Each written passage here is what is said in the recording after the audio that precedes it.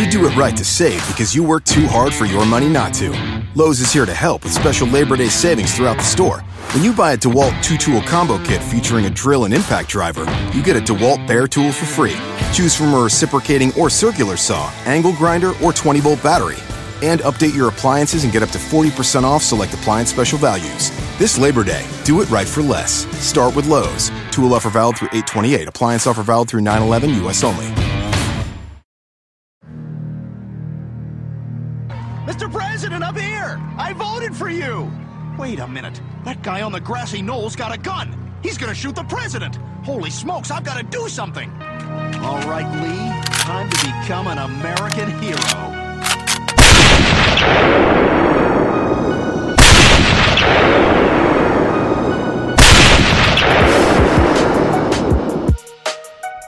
Darkmyths.org and Neopolis Media Group proudly present to you the Lone Gunman Podcast, featuring your host, Rob Clark, where research comes to shine and myths come to die.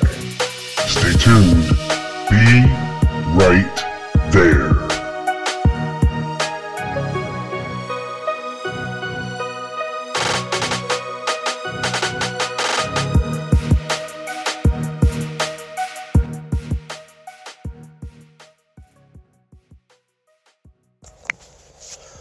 What's up, everybody, and welcome to the show.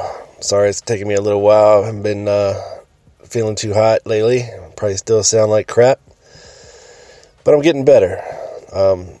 Look, this week I got a great show for you. Stu Wexler is on the show, and I've also been trying to clean up this audio a little bit. I mean, it sounds okay, don't get me wrong, and there's just a slight echo on Stu's end at times, not the whole interview. It does start off with a little echo, but it clears up. Normally I would probably do an interview over if it sounds like this, but this information contained within this podcast is quite frankly needs to be heard, and I don't think we can catch lightning in a bottle twice as far as what we covered in this show. So I'm releasing it as is. This whole thing is a learning thing. I got this new way I'm recording the show, and it's totally my fault. I probably should have told Stu to put in headphones, which cut down on the echo. But like I said, it's a learning thing, and I will learn next time. I promise. But anyway, this show is brought to you by covertbookreport.com this week. Make sure you head over there and check it out. There's always a link over at tlgpodcast.com if you can't remember it. It's chock full of informative and well-researched articles for you to check out, and I highly recommend it. That's covertbookreport.com. Let's see, what else?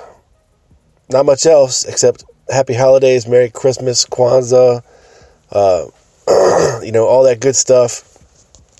It's coming up, and probably won't have a show out before then, so it'll be after the holidays when I talk to you again. But anyway, enjoy the show, people. Like I said, this is Stu Wexler, and you're not going to want to miss this one. Trust me. What's up, everybody, and welcome to the show. This is episode number 134 of the Lone Gunman Podcast, and I'm your host, Rob Clark. And today, a special treat for everyone. I have the co-chairman of Lancer. I also have the author of America's Secret Jihad, The Awful Grace of God, Religious Terrorism, White Supremacy, and the Unsolved Murder of Martin Luther King, and Shadow Warfare. Stu Wexler joins me. How you doing, Stu? I'm doing well. How are you? I'm doing great, buddy. I'm doing great. Finally get to talk to you. I've been wanting to for a long time, my friend. Yeah, and I'm active listener to your show, so I've been looking forward to talking with you. Yeah, we've been kind of talking behind the scenes for many, many months now about a variety of topics. I know the right wing is an interest of yours, of course. Big time, and you had some fascinating shows and managed to hook me up with some very interesting people. Yeah, I mean, after looking at General Walker for a while, and it kind of opened up into the John Birch Society and the Minutemen and what all these guys were doing, and not just with JFK either. A lot with MLK, it kind of seeps over, and you see kind of the same characters popping up. Yeah, it's definitely names that were familiar in both, that crossed over in both the MLK research and the JFK research. Oh, for sure. So, tell me a little bit. How was Lancer this year? Lancer was great. Very fluid. Several very interesting presentations. I think it's almost a little bit of the calm before the storm, because I think next year is going to be one of the more monumental years in Kennedy assassination research for a lot of reasons, not just the potential release of files in October. So you think we're going to be getting some big revelations coming? I'm very hopeful. I think, from what I understand, 3 or 4 people are coming out with books, and all of them, to the extent that I know anything about them, and I only know very little about them, but the very little I know suggests that they could be really groundbreaking. Well, that's good. That's good, because it's been a while since we've had a groundbreaking book, or any research, on the Kennedy assassination. It's, it comes in sporadic spurts, but some of it's not always on the pro finding out things side of things. It's more of debunking certain myths that we kind of associate with the case. Right, and I think that's also an incredibly valuable thing. I think this year, though, that's coming up, and I kind of like you, I generally think that books fall into 3 categories. They either clean out, sweep away some of the dust that we need to sweep away. They synthesize information that already exists and maybe add a little bit of new. Or they break new ground. We haven't had a break new ground book in a while, and I think we're going to maybe get as many as 3 next year, and that's before the files get released. Yeah, the last one I can think of that really, really caught my attention was last year when that General Walker and the Murder of President Kennedy came out. I thought that was a really, really good book, and a lot of new stuff in it. I haven't given the book as much time as I should, but I've given it some time, and I'll be honest with you, I think it has more to offer for me on the King front, as oddly as, even though it really doesn't focus on that at all, than it does on the Kennedy front. I do think Caulfield does have some very interesting arguments that, from what I can see, but I do think it falls short.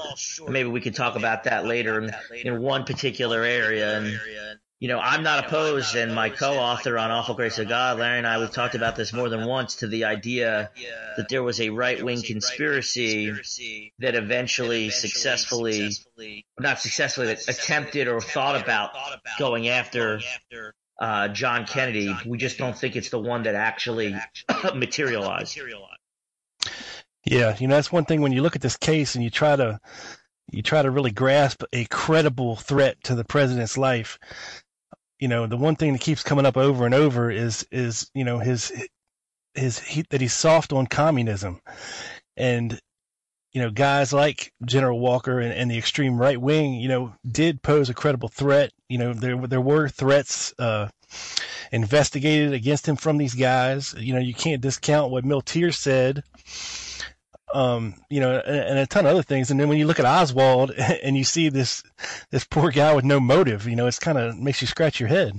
Right. It's the odd situation with the Kennedy assassination, I guess, is on the one hand, you almost are inundated with the sheer number of groups of people who had serious problems with the president. And it's so many of them that it's hard to make sense of anything, mutually exclusive groups. And at the same time, you have all these people with these motives, and then you have the accused assassin who, according to all the counts that we have, was at worst indifferent and at best fond of the president and trying to make sense of why, that dichotomy is part of, I think, what makes the case baffling to a lot of people. Yeah, I mean, because you look at the CIA, and of course, it could have been rogue elements in the CIA, and you can see why they would have wanted him taken out, just for self-preservation reasons, because Kennedy wasn't really too fond of how the CIA was conducting its business, and I think that secret society speech was aimed at their general direction. Yeah, I could probably sit here and list 12 groups. And again, some of them are mutually exclusive. I mean, within the research community, it's almost, people only say it in hushed tones, but, Castro had a motive. The Secret Service, potentially, although, I wouldn't put them on the top of my list. Mafia had motive. Rogue KGB had motive. Rogue CIA had motive. Yeah. Alan Dulles had motive. I mean, you could go through almost every group and somebody had a motive. It's almost why going the who had the motive route is possibly the worst route to go, I would think. Yeah, no doubt. And, then you got to look at who would actually have the balls to actually, try to pull this off. Because at the ultimate end of the day, somebody could have less of a quote unquote, if you want to call it that, motive as somebody else, but that doesn't mean they didn't do it. Someone could hate somebody on a scale of 1 to 10 on a 7, and another one could hate somebody on a scale of 1 to 10 on a 10. It doesn't mean that the 7 didn't do it and the 10 did. So ultimately, you need to find, evidence, and I think, and it actually gets to where I started my presentation at Lancer. It's a harder row to hoe, but I think you have to work up from either Oswald or Ruby or both, and try and find a group that had a motive. Unless you've got something that's so solid on the top-down front that it's hard to argue, that it's almost,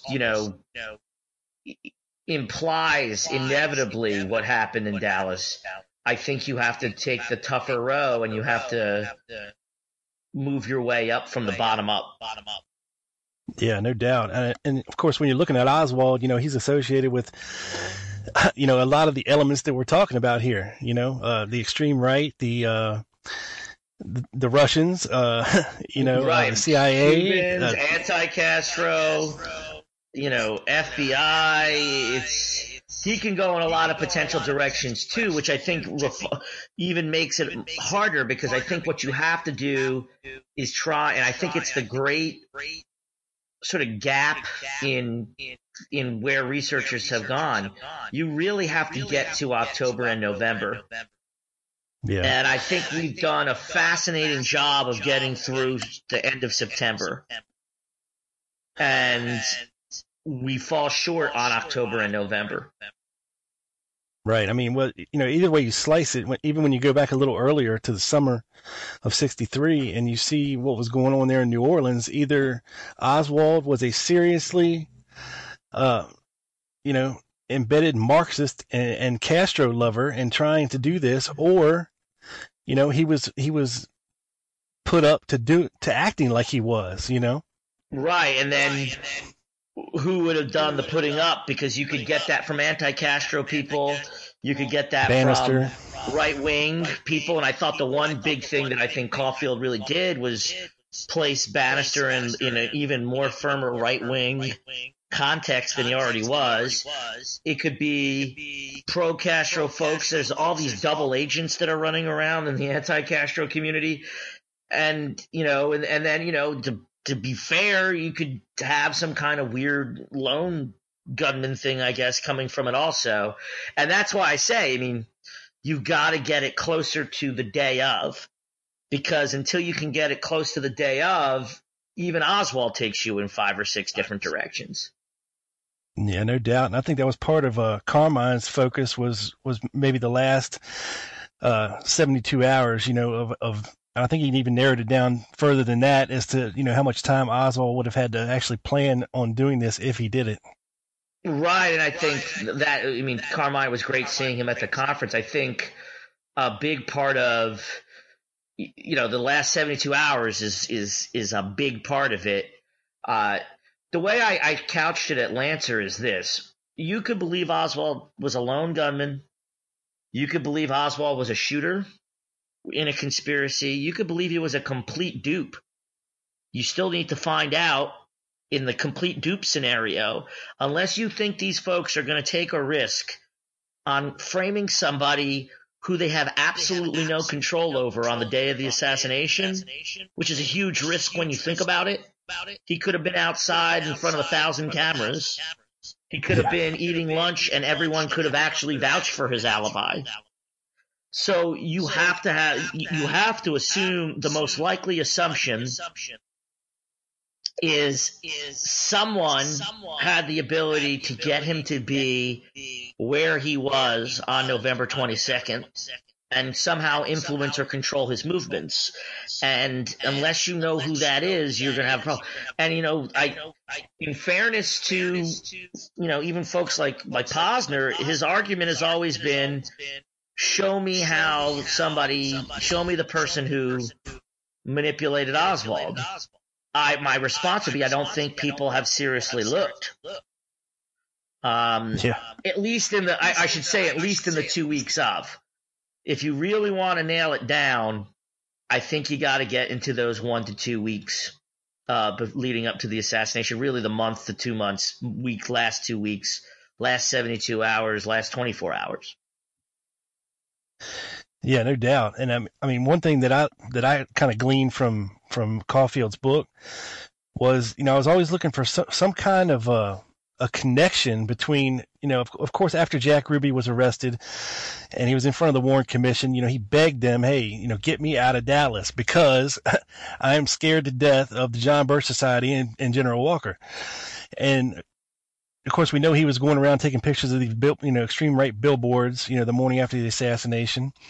But, there was always that link missing between Ruby and just about anybody else in Dallas. And, he had in his book, the testimony of William Duff, who actually put Ruby meeting with General Walker at his house, in early 62, late 62, early 63, I'm sorry, which I thought was pretty interesting. Right. Well, Ruby, though, also gets a little bit tricky, too, because he connects to underworld figures. He connects to Dallas cops. He connects to, gun running. And to be honest with you, more so than the Oswald situation, Ruby confuses me as much as anybody.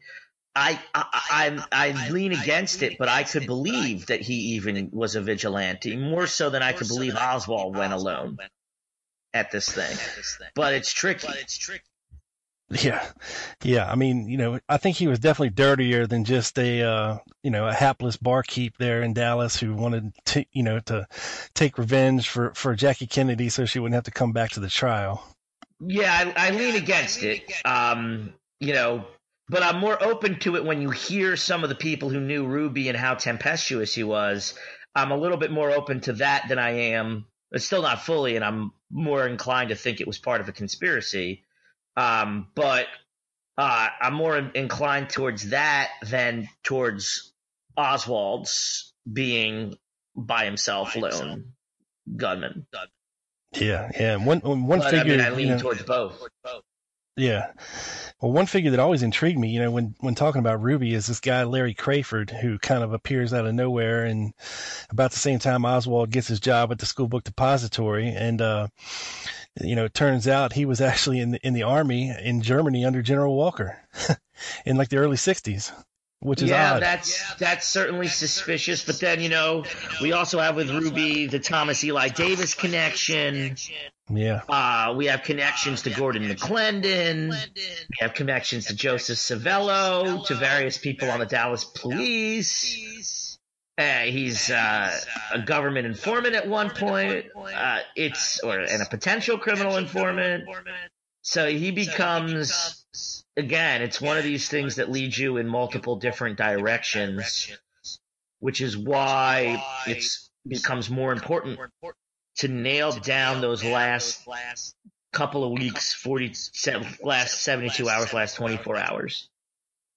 Yeah, well, let's talk a little bit more about Oswald and what you presented on him at Lancer with his library card and all that. Because, I mean, just from looking at the list of the books that he had checked out of the library there in '63 and was reading, it's a quite an extensive list and of course very varied in from science fiction to biographies. It seems to me like this guy wouldn't have a lot of free time. Right. Well, there's that. I focused on something else with this library card, less so than his reading habits, which I do find fascinating. I focused does the card itself point us in any directions as to who might have had the ability to influence Lee Harvey Oswald again in those 24 to 72 hours. And I found, other people have explored it and found similar things. I found 2 or 3 additional things. And it's one of these situations where this is either a series of really weird rabbit holes. It could be 1 or 2 rabbit holes and one really legitimate lead. Or it's something that really is pregnant with conspiratorial possibilities. And I don't know where to stand on it. And I'll share it with your audience, and I'll let them draw their own conclusions. Yeah, because it's even off my radar. I haven't really looked into it at all either. So you can go with the way I put it is there's 3 major directions that the card takes you. They all tend to link up at a place called Moore Chevrolet in Dallas that has had very little attention paid to it. Some of the other elements of this story have had attention paid to it, but just maybe not as extensively as they could have. So I'll quickly list the 3 ways it goes. The one really interesting lead comes from the very person whose name is on the card as a reference. The second really interesting lead has to do with someone who worked at the building where this person who's the reference, his library card was, which is Moore Chevrolet. And then the third has to do with something called the Texas Import-Export Company and a guy named Alexander Kleinlehrer. All of them link up to the library card and are in 1 or 2 steps removed from the person whose name is at the bottom of the card as a reference, named Jack Bowen or Jack Leslie Bowen.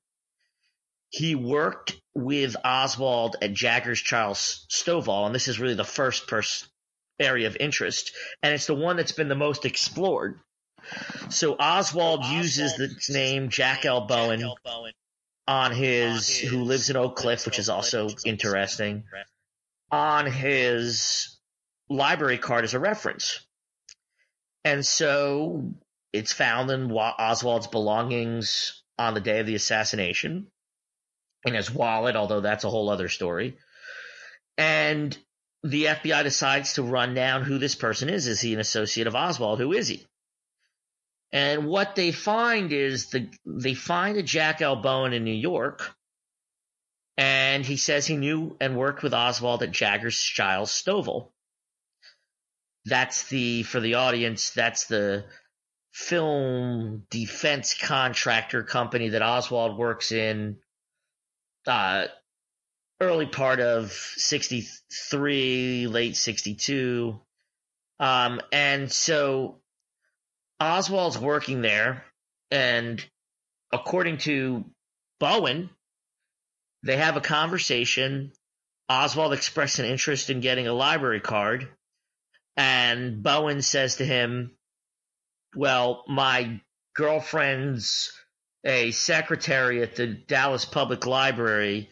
Use my name. So a couple of things come out of this. The first is that Jack L. Bowen isn't really Jack L. Bowen. Jack L. Bowen is really a guy by the name of Grossi. John Caesar Grossi. And John Caesar Grossi has been living under an alias. And that's because he's a career criminal. And so the guy who Oswald, so just so the audience gets back to this, it's going to be a little bit difficult to follow. The guy that Oswald has on a reference for getting his library card is a guy who is actually a career criminal who really did work with Oswald at Jaggers, but did so under an assumed name. And so one other thing that emerges out of this that doesn't even get commented on by the FBI is that it's actually false that his girlfriend worked at the public library. It's difficult to work too much with his false statements because what he appears to be is a con man. Somebody who develops relationships, say, with business people and with owners and tries to fleece them for money. That's one of the things Bowen does, or Grossi. The other thing is he appears to be involved. The thing he was on the run from was a bank robbery charge. So it doesn't stop there either, because if you look more deeply into Grossi, what you'll find is by no later than 1970, he's citing some very interesting people as having close relationships with him or a relationship with him. The two he names are Joseph Bonanno, and a guy named Pete Licavoli. Bonanno and Licavoli are two big-time mobsters. They're not small-time. Licavoli works out of the Midwest, out of the Cleveland and Detroit area. And Bonanno is, at that time, working out of the Southwest. And they're big-time mobsters. Yeah, I've heard of them before, for sure. And Grossi even says that, at least in 1970, he has stayed at Grace Ranch in Arizona, which is Licavoli's ranch, but Licavoli's a very close relationship with Bonanno, who controls the territory. Now, if you know your Kennedy assassination lore, these aren't the two most common names, but they're two very interesting figures. Licavoli has been connected in a recent book directly with an assassination attempt. He was connected by a guy who might be familiar with JFK assassination, which is at least Chauncey Holt connects Grace Ranch directly with the Kennedy assassination. Now, I'm not the biggest believer in Chauncey Holt's story, but he falls into that category of people. Holt claimed in the 90s that he was the guy who delivered the fake Secret Service ID to fake Secret Service agents on the grassy knoll. Yeah. And he actually came from Grace Ranch. People have claimed that he looks remarkably like one of the tramps, but I believe the tramps have been identified and they're real tramps. Right. That's one of the problems with Holt's story. But his story is unique enough that I believe he's one of these people who has peripheral knowledge, maybe, and connects to the assassination. But a completely independent book published by, of all people, Sam Giancana's neurologist, he uncovered documents where Licavoli is implicated in the assassination. Bonanno's son more or less implicates Bonanno in his book, but I don't know how much I buy into that, or at least that his father had knowledge. Right. And Bonanno, what I did not know is Bonanno was very intimately involved with Castro assassination attempts. He apparently had some kind of private line to Richard Bissell and the CIA. And so the involvement of those two people together,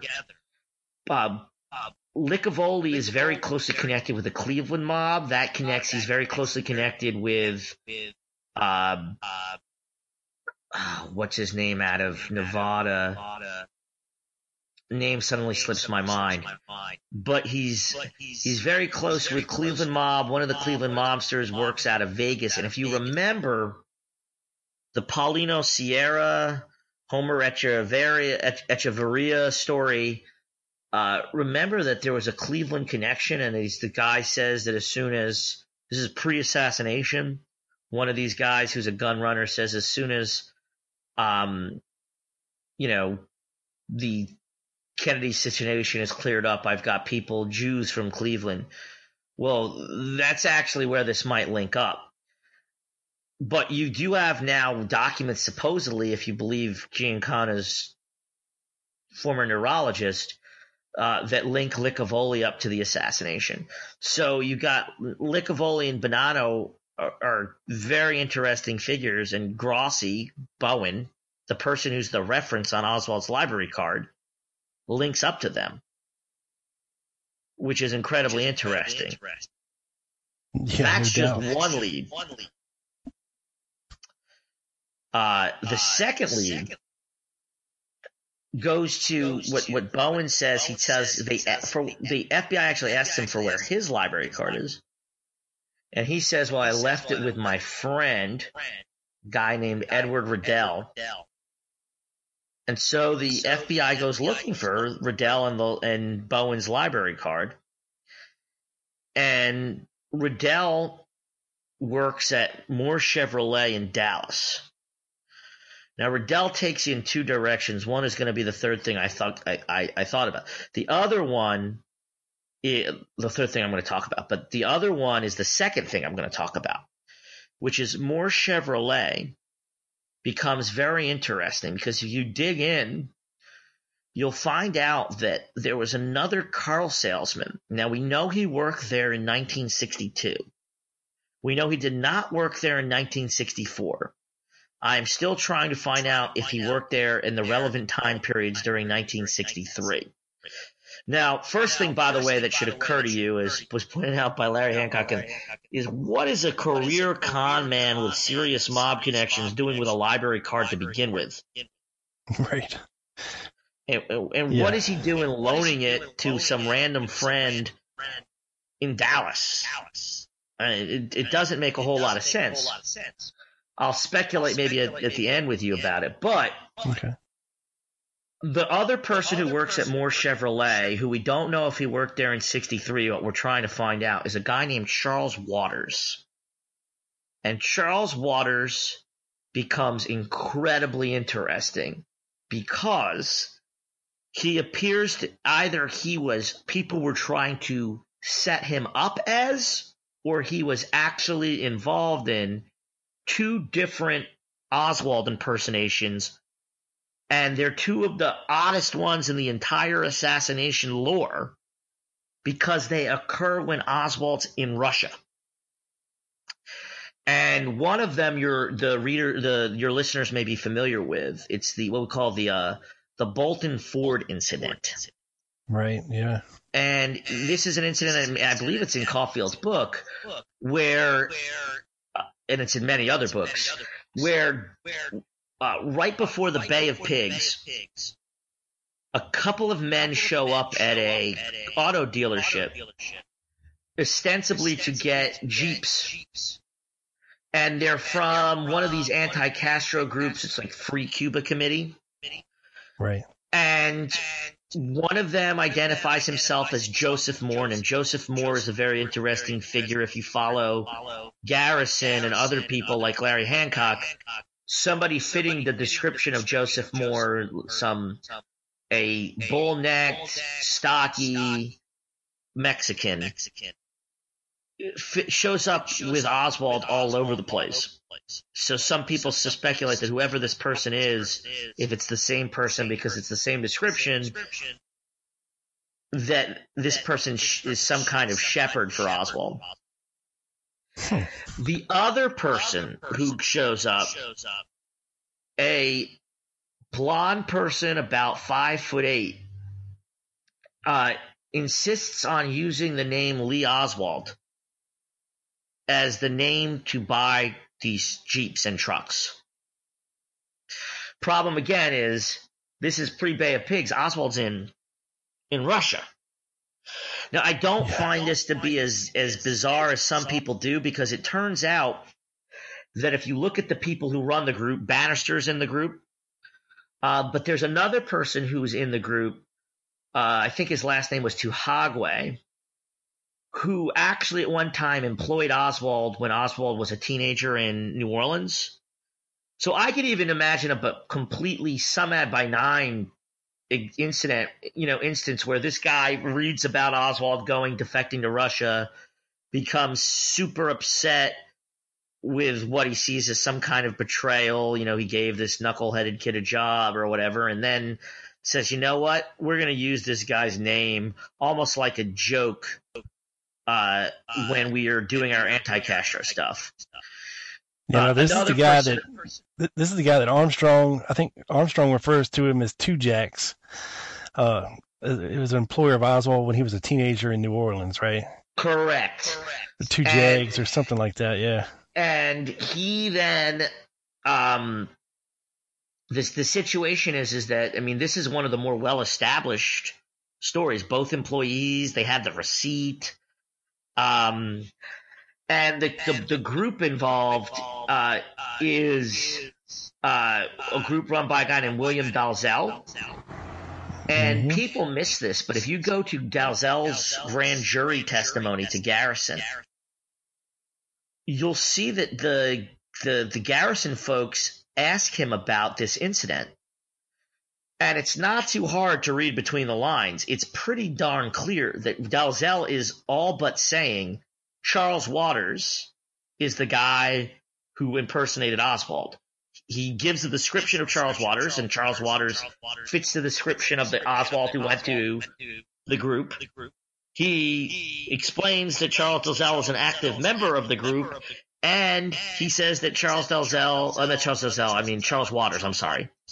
He says that Charles Waters not only fits the description, Charles Waters was the only person who had permission to make purchases of this kind for the group. Right. Now, again, this is probably confusing your readers, so I'll just remind them one more time. When they go to find Jack Bowen's library card, because they found him as a reference on Oswald's library card, they go to Moore Chevrolet. Well, it's at least a very distinct possibility that somebody working at that Chevrolet dealership, Charles Waters, was involved in an Oswald impersonation. And here's the crazy part. It wasn't the only one. There's a completely independent story from a guy. Hold on a second. I'm just trying to remember his name.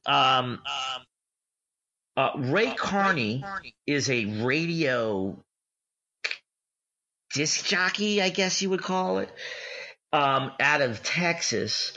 And in 1961, and this is important, this is before Kennedy's assassination, there's actually a 61 report about this. He describes being approached by Charles Waters and a series of other people and a series of additional encounters after the Bay of Pigs to find pilots and other people to be involved in an anti-Castro operation. And then oddly, in 1963, recontacts the Dallas police to tell them that part of this find me pilots scenario included somebody who pretended to be Lee Harvey Oswald. Well, so that puts Charles Waters right in the middle of another potential Oswald impersonation. Right? So to remind your audience one more time, the guy who's working at the auto dealership where they find Jack Bowen's library card and the person who he lent it to, there's another guy working there, Charles Waters, who was involved in possibly as many as 2 Oswald impersonations while Oswald was in Russia. So digest that for a second. Well, and then let me add one more thing to the pot that makes it even more suspicious. Some of the audience might remember that they found the map amongst Oswald's belongings, a map of Dallas with markings on it. Right.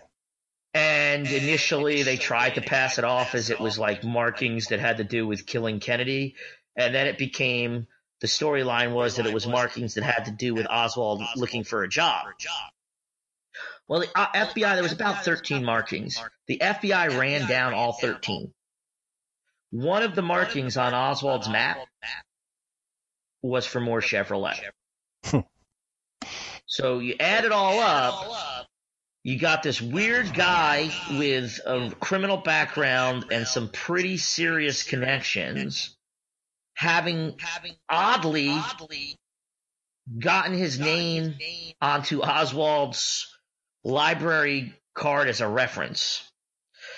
If Oswald were just hypothetically going to meet up with somebody in, hypothetically, Moore Chevrolet, and he took out his library card, well, there was somebody there who could have taken out the Bowen's library card, and suddenly it's like the $50 bill matchup. You've got a connection. Now, just hypothetically, if Oswald was somebody who, happened to run around talking about how he wanted to do something for the anti-Castro cause, if you remember, he made that was something that was a pattern that was common in Oswald's life. And if he had happened to have said that at Jaggers to a guy like Bowen, well, the other thing that Charles Waters was doing, Charles Waters, and was open about this, Charles Waters is actively raising weapons and finding places to train anti-Castro people to go after Castro. So, this is just a hypothetical situation for the people in your audience. I am Oswald. I run around bragging about how I'm Mr. Big Shot mercenary dude who could go after Castro. I do it in front of somebody who happens to have connections in the Bowen, really his real name is Grossi, in the anti-Castro world. Mm-hmm. And maybe, this is again complete speculation, maybe Bowen says, I'll tell you what, I want you to put my name down as a reference on a library card. I will give my library card to a friend of mine who works at a place called Moore Chevrolet. If you show up with your library card, you'll know who to talk to because he will have mine. Same exact address, same exact name. He will in turn put you in touch with someone in the Dallas area who is very active in get Castro plots. That somebody would be, in this hypothetical scenario, Charles Waters. Now, the fact that there's this double thing, I don't know what to make of it. And then there is a third element. When you hear, when they go and talk to the friend who worked at Moore Chevrolet, when they go to talk to Riddell, who had Bowen's library card, Grossi's library card. But that guy, by the way, worked at Jaggers also. Oh, really? Riddell. Yeah. And he claims he didn't really have any interaction with Oswald. He doesn't remember Grossi having any interaction with Oswald. The only thing he adds to the mix is that he and Grossi left Dallas in August of 1963. Comes back later on, but leaves in August of 1963. And that timing is interesting to me also. He leaves Jaggers. What he says is that he and Grossi, Riddell and Grossi, the guy at Moore Chevrolet, they were going to try and form a Texas import-export company that would do business out of Mexico. Now, this is where things get down to the nitty-gritty of how FBI records its information. They describe this as in their report as a Texas import company. They take, but for whatever reason, the follow-up investigation, whether they either miswrote it on the report from Riddell, the guy from Moore, or whether or not they misinterpreted it after the fact, They write it down as the Texas Import-Export Company later on when they investigate. So they're very interested in the Texas Import-Export Company. Now, again, Riddell, if he really said a Texas Import Company, Texas Import-Export Company, it was just may have been just a wild goose chase.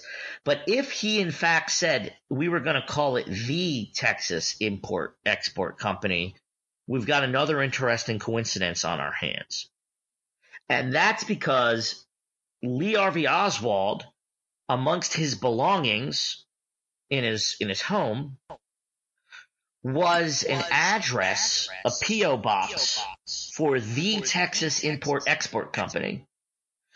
But it gets more interesting because the FBI looked into that company and they found out that it was not a real company. It was a company that was used by a guy named Alexander Kleinlehrer.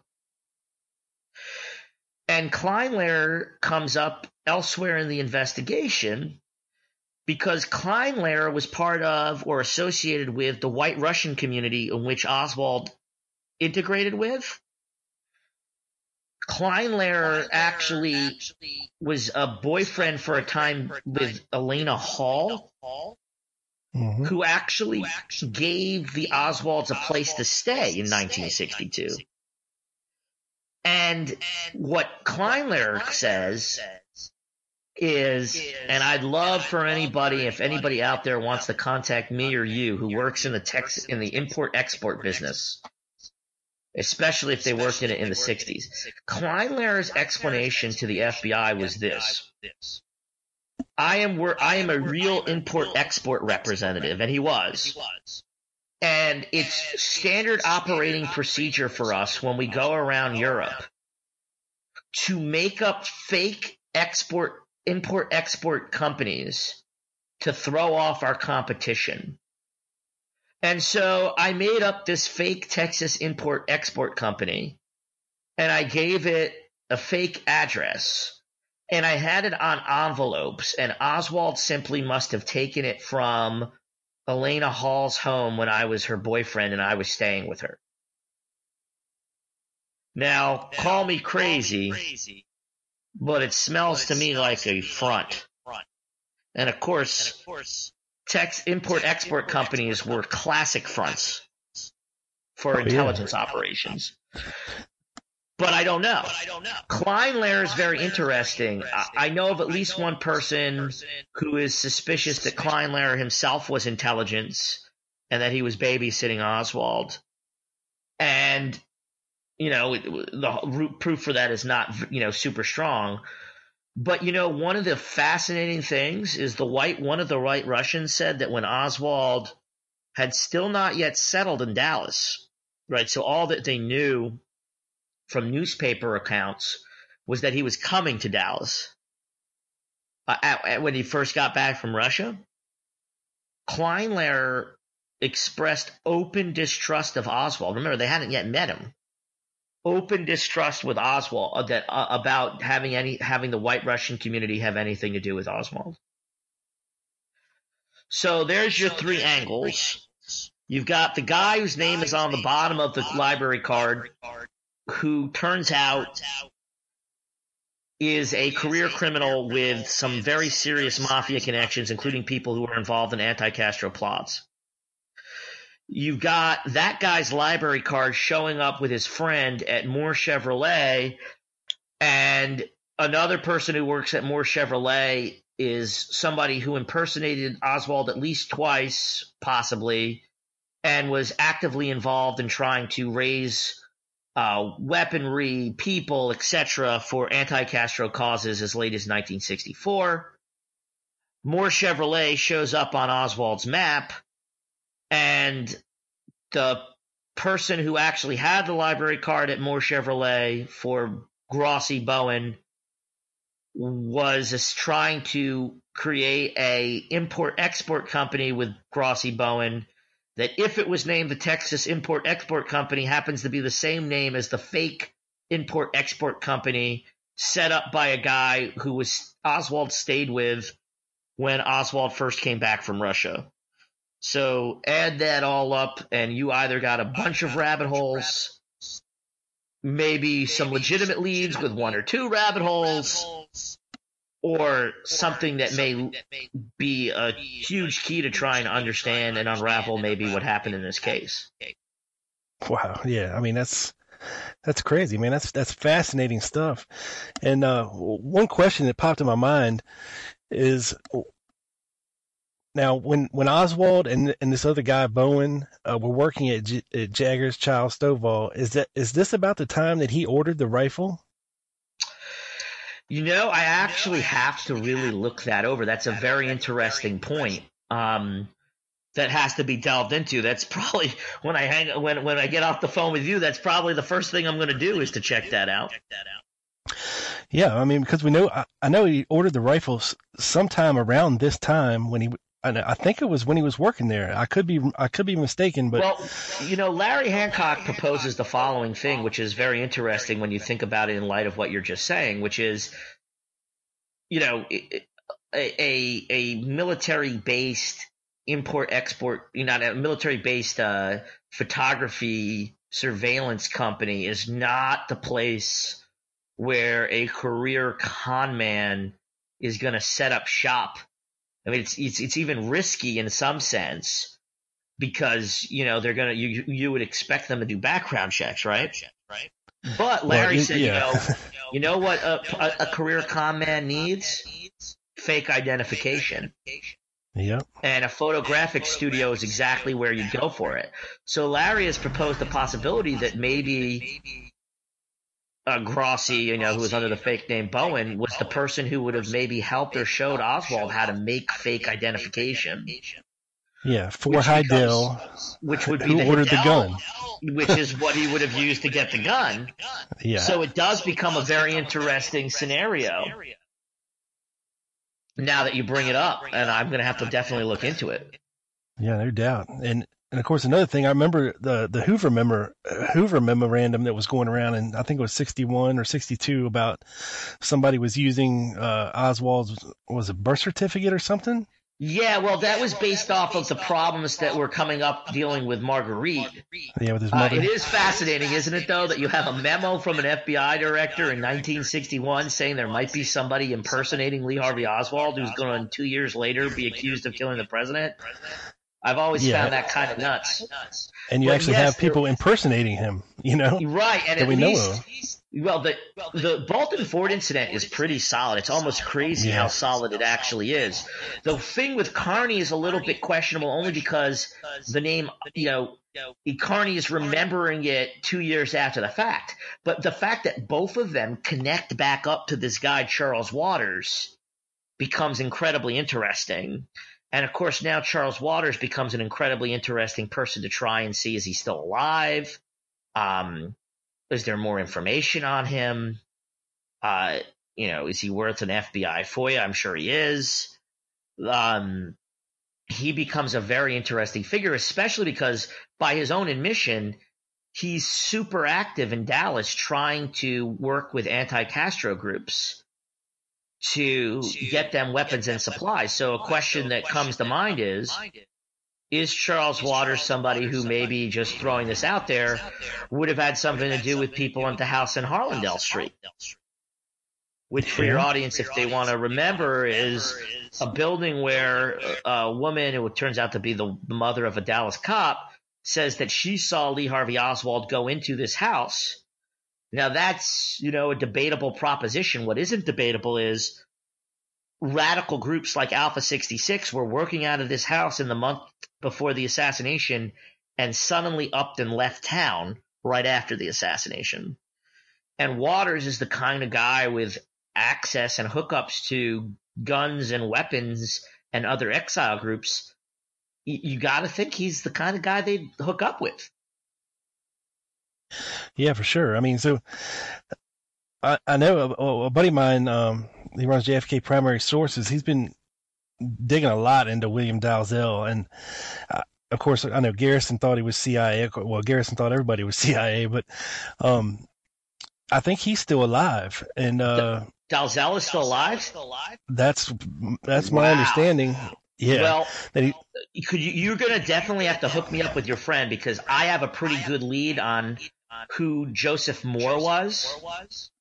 okay. And what was so fascinating about that grand jury testimony with Dalzell, and then I'll let you finish your thought. I'm sorry I interrupted. Oh, you're fine. But what's so fascinating about that grand jury is Dalzell plays completely dumb about Joseph Moore. And, Joseph Moore in some ways would be a more interesting find than Waters would be. But Dalzell is more than happy to throw Waters under the bus, but plays completely dumb about Moore. I have a pretty good lead as to who Moore is, and I think he's still alive. So maybe your friend and I can run down both of them and see what they're willing to say, because Waters now is incredibly interesting, and Moore is becoming incredibly interesting, has always been incredibly interesting.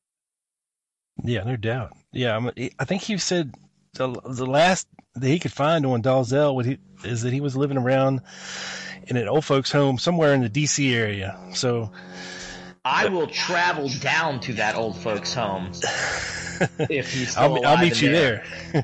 No. Yeah, I'm only 3 or 4 hours away. I go down all the time to do document research. I will be happy to show up at William Dalzell's old folks home and interview him.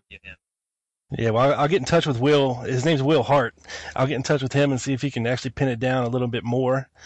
So we can actually find out where exactly this guy is, and yeah, for sure.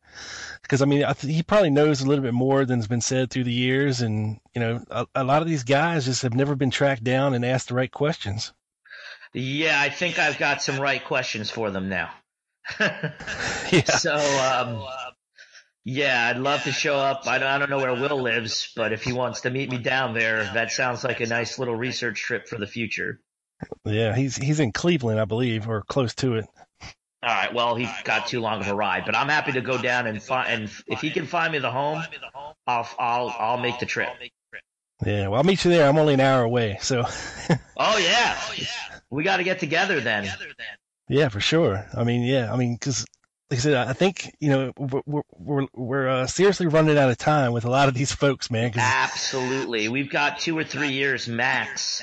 I'm probably gonna call quote unquote Joseph Moore sometime in the next week, actually. Yeah. Now, this guy Waters, he's no relation to Cecil. Well, no, that's Mick Waters. Mick Waters. Never mind. Yeah. No, and the unfortunate thing with Waters is to have a name Charles Waters makes him a little bit more difficult to run down. But we do have a middle initial, approximate age. Okay. So we definitely have to run him down if he's still alive. He could very well still be alive. He would have been, like 27 and 63, I think. So you're dealing with a person who would be about 80 now. Yeah, but getting up there and possibly in the range of could have passed away by now. Yeah. Yeah, and all these folks could have family members who are worth, asking questions of. Yeah, for sure. Because if they would tell anybody anything, it's going to be their son or daughter, or if they have anything they want to get off their chest before they go. Absolutely. Family is the big thing. And then of course, if it's something that they want to talk about, that's a whole nother issue. But that's a bridge to be crossed when we get there. But definitely, I will get in touch with Will and have him send you over what he's got on Dalzell. Yeah. Dalzell is an interesting figure to me now. And a bunch of those New Orleans groups. The group that it's a completely separate area of research, but the other group that's very interested in me out of New Orleans is the Committee to Free Cuba. Very interesting to me. And a gentleman by the name of Thomas Cuthbert Brady. And I haven't shared any of that research, but that's if I could find that guy, that could be a very interesting discussion too.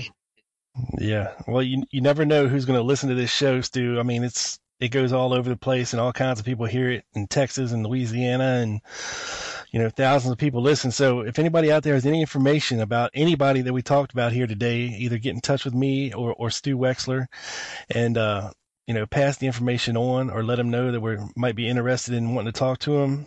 That would be great. You can find me on Facebook, or you can email me at swexler2, like my first initial, last name, the number 2, swexler2@hotmail.com.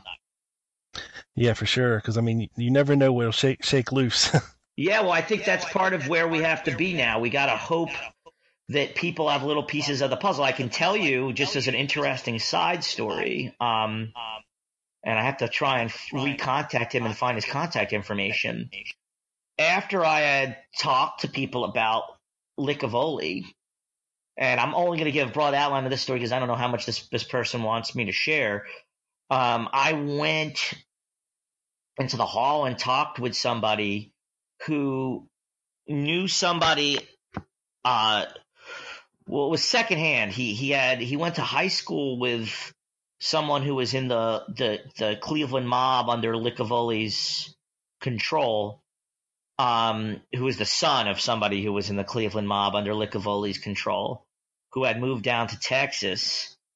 And this guy had, he didn't have any interaction with the son, or really the sons, but he knew a professor who knew the sons.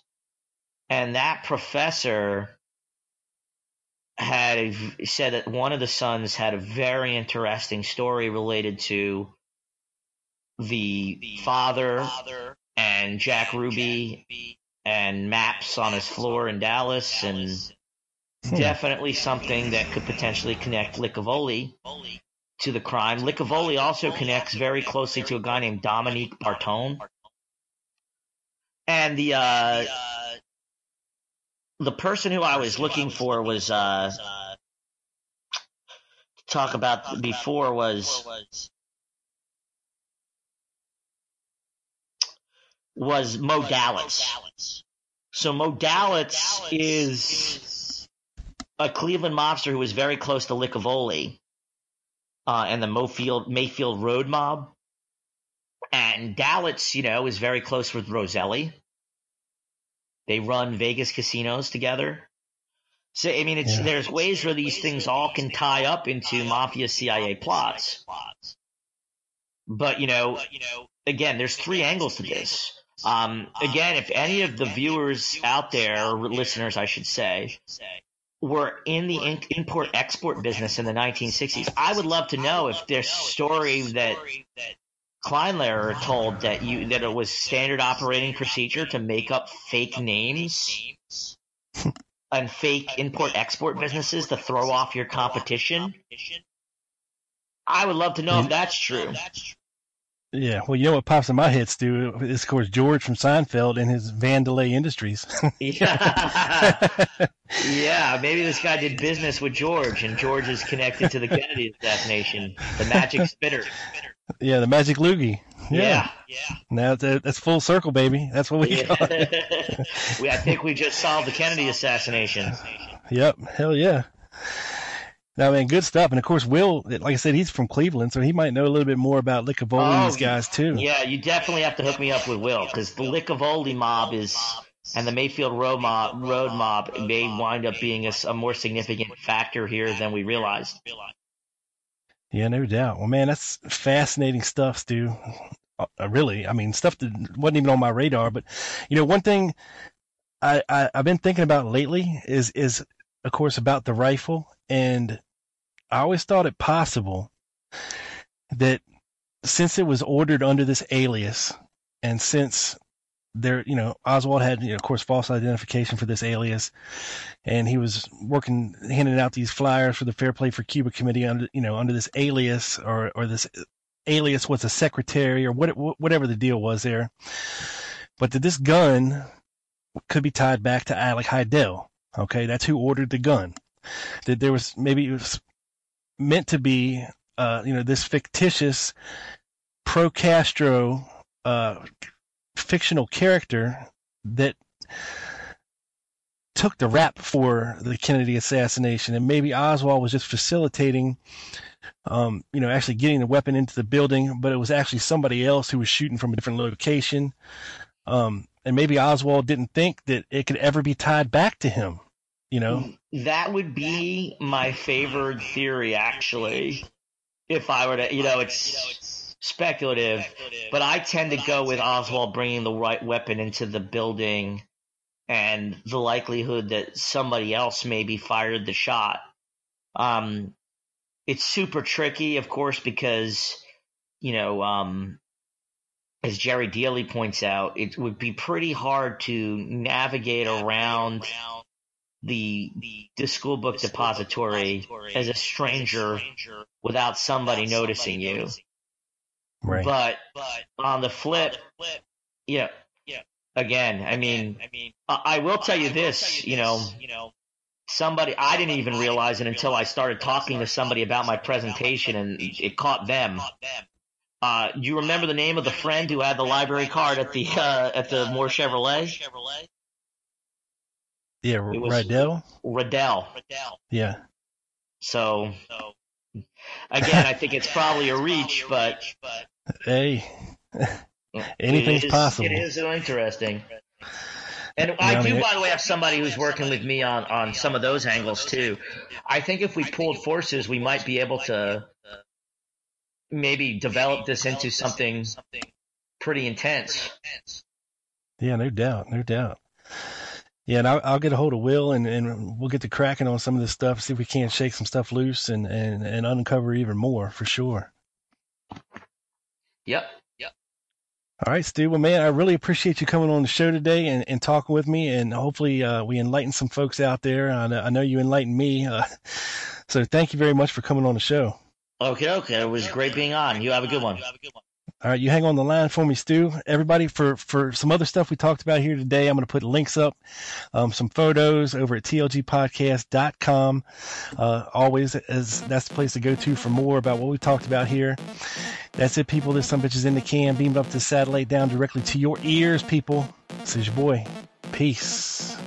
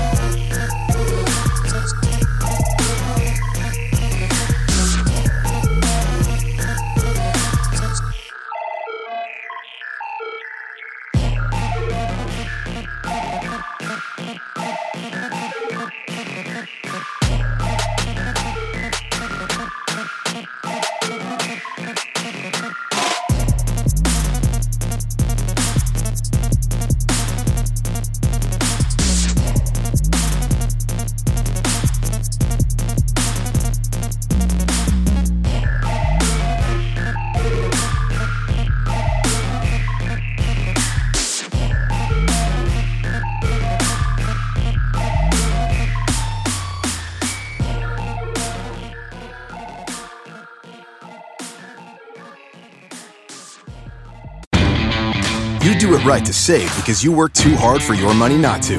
Lowe's is here to help with special Labor Day savings throughout the store. When you buy a DeWalt 2-tool combo kit featuring a drill and impact driver, you get a DeWalt Bear tool for free. Choose from a reciprocating or circular saw, angle grinder, or 20-volt battery. And update your appliances and get up to 40% off select appliance special values. This Labor Day, do it right for less. Start with Lowe's. Tool offer valid through 8/28. Appliance offer valid through 9/11, U.S. only. Hi, I'm Jay Farner, CEO of Quicken Loans, America's largest mortgage lender. I've got great news. Mortgage interest rates have dropped. So if you're thinking about buying a home, right now is the time to lock that low rate, even before you find the home of your dreams. With our exclusive Rate Shield approval, the low rate you lock today is protected for up to 90 days while you shop for your new home. With a Rate Shield approval, if rates go up, your low rate stays locked. But if rates go down, you get that new, even lower rate. Either way, you win. Talk to us today at 800-QUICKEN or go to rocketmortgage.com to take advantage. Here's another great reason to work with us. For a record 9 years in a row, J.D. Power has ranked Quicken Loans highest in the nation in customer satisfaction for primary mortgage origination. Again, to lock in today's low mortgage interest rate and get the security of our exclusive Rate Shield approval, call us today at 800-QUICKEN or go to rocketmortgage.com. For J.D. Power award information, visit jdpower.com. Rate Shield approval only valid on certain 30-year fixed-rate loans. Call for cost information and conditions. Equal housing lender. License in all 50 states. NMLS number 3030.